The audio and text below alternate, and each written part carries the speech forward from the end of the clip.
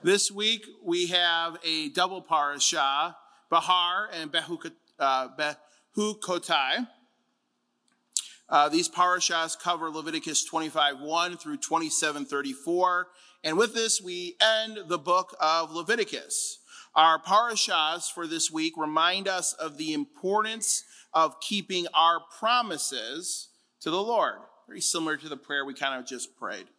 We begin in Leviticus 25, which records the Sabbath year and the year of Jubilee. The Lord commanded that every seventh year would be a Sabbath for the physical land of Israel. We were to only eat what grew from the land and to not plant crops in that year. Now, Adonai promised to provide for us during the Sabbath year and to give us enough crops in the sixth year to survive. What the Lord told our people to do was not just an act of faith, but it was also good farming. Now, I'm not much of a farmer. Rabbi Lauren knows a bit more about horticulture than I do. But for what I understand, it's important to allow land to rest from being farmed to maintain proper nutrient levels and not exhaust the soil. After 7 Sabbath years, so 49 years, the 50th year, the year after, was to be a special year. And this was known as the year of Jubilee. All debts were to be canceled, slaves were to be set free, and any land that had been sold was to be returned to the family that previously owned it. Now, Leviticus 26 lays out for us the rewards for following the Lord's covenant and punishments for disobeying. The Lord promises us a rich land and peace if we follow his commandments. We will find victory over our enemies and closeness, real fellowship with our Creator. But if we decide to sin and abandon the Lord, we will experience the opposite. There'll be wars, diseases, terror. Unfortunately, the punishments in this chapter are much longer and more specific than the blessings. There is an escalation of punishments as we continue in our disobedience. First, there'll be diseases for people and for the land. Then our enemies will defeat us. If that's not enough for us, Diano, it's not enough for us. If we continue to defy Adonai, he promises to punish us 7 times over. He also promises to break our pride, and again, the land will bear even less fruit than it already was. Should we continue breaking our covenant with the Lord, he will then send wild animals against us. He'll kill our children and our flocks. If that's not enough, the Lord will then bring war and plague. Then we will be given over to our enemies as we starve in our cities, becoming cannibals, which is a horrifying image. And finally, the land will enjoy its Sabbath years while we are exiled into the country of our enemies. Those who are left in the land will live in perpetual fear. With these punishments is also the promise of restoration. If after all these things we confess our sins and turn back to the Lord, he promises to restore us. We will be hurt in the land of our enemies, but not destroyed completely. Now, Leviticus 27 ends the book of Leviticus with a discussion of vows. The Lord outlines how we are to redeem our firstborn and the importance of keeping the vows we make to him. This chapter and Leviticus end with a very final detailed discussion on how to properly keep vows involving property. As we reflect on these parashahs, the importance of keeping promises is made crystal clear. We know from our people's history that we never followed Adonai's command for a year of Sabbath rest and a year of Jubilee.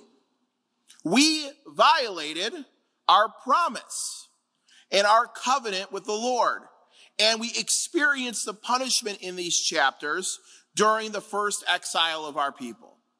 We experience all these sufferings and more for our consistent and constant disobedience.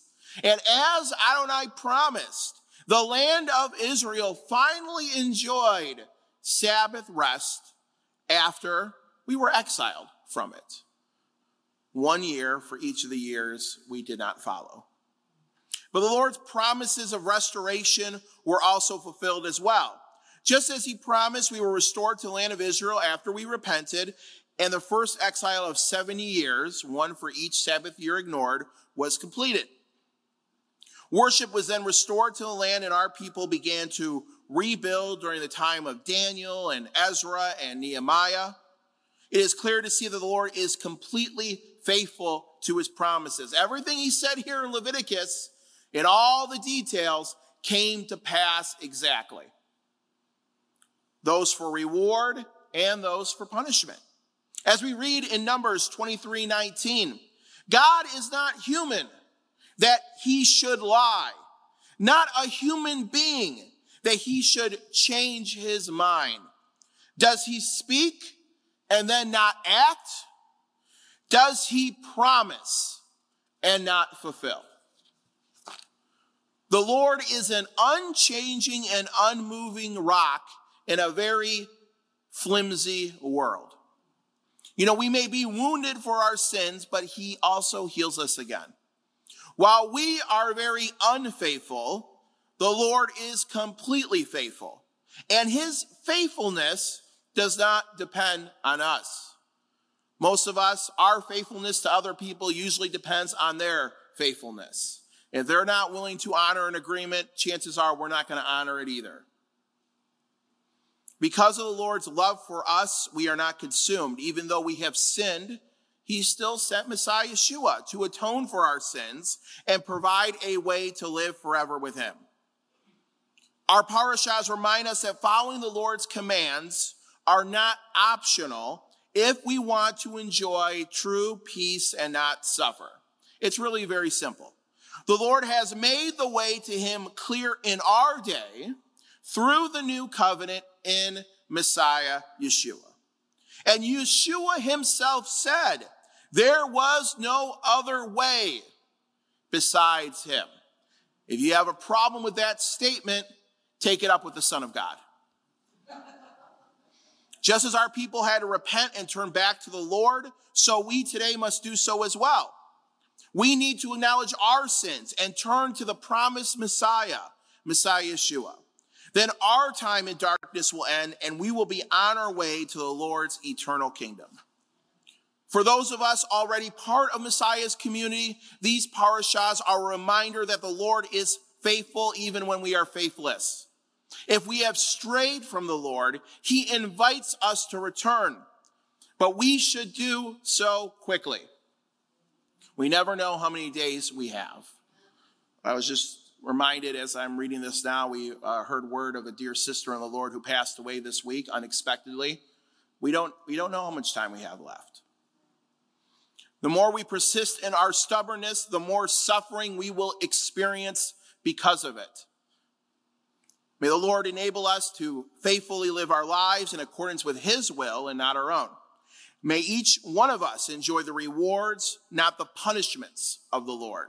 And finally, may each one of us turn from our rebellion against Adonai and experience the salvation and restoration found only in Messiah Yeshua. Thank you.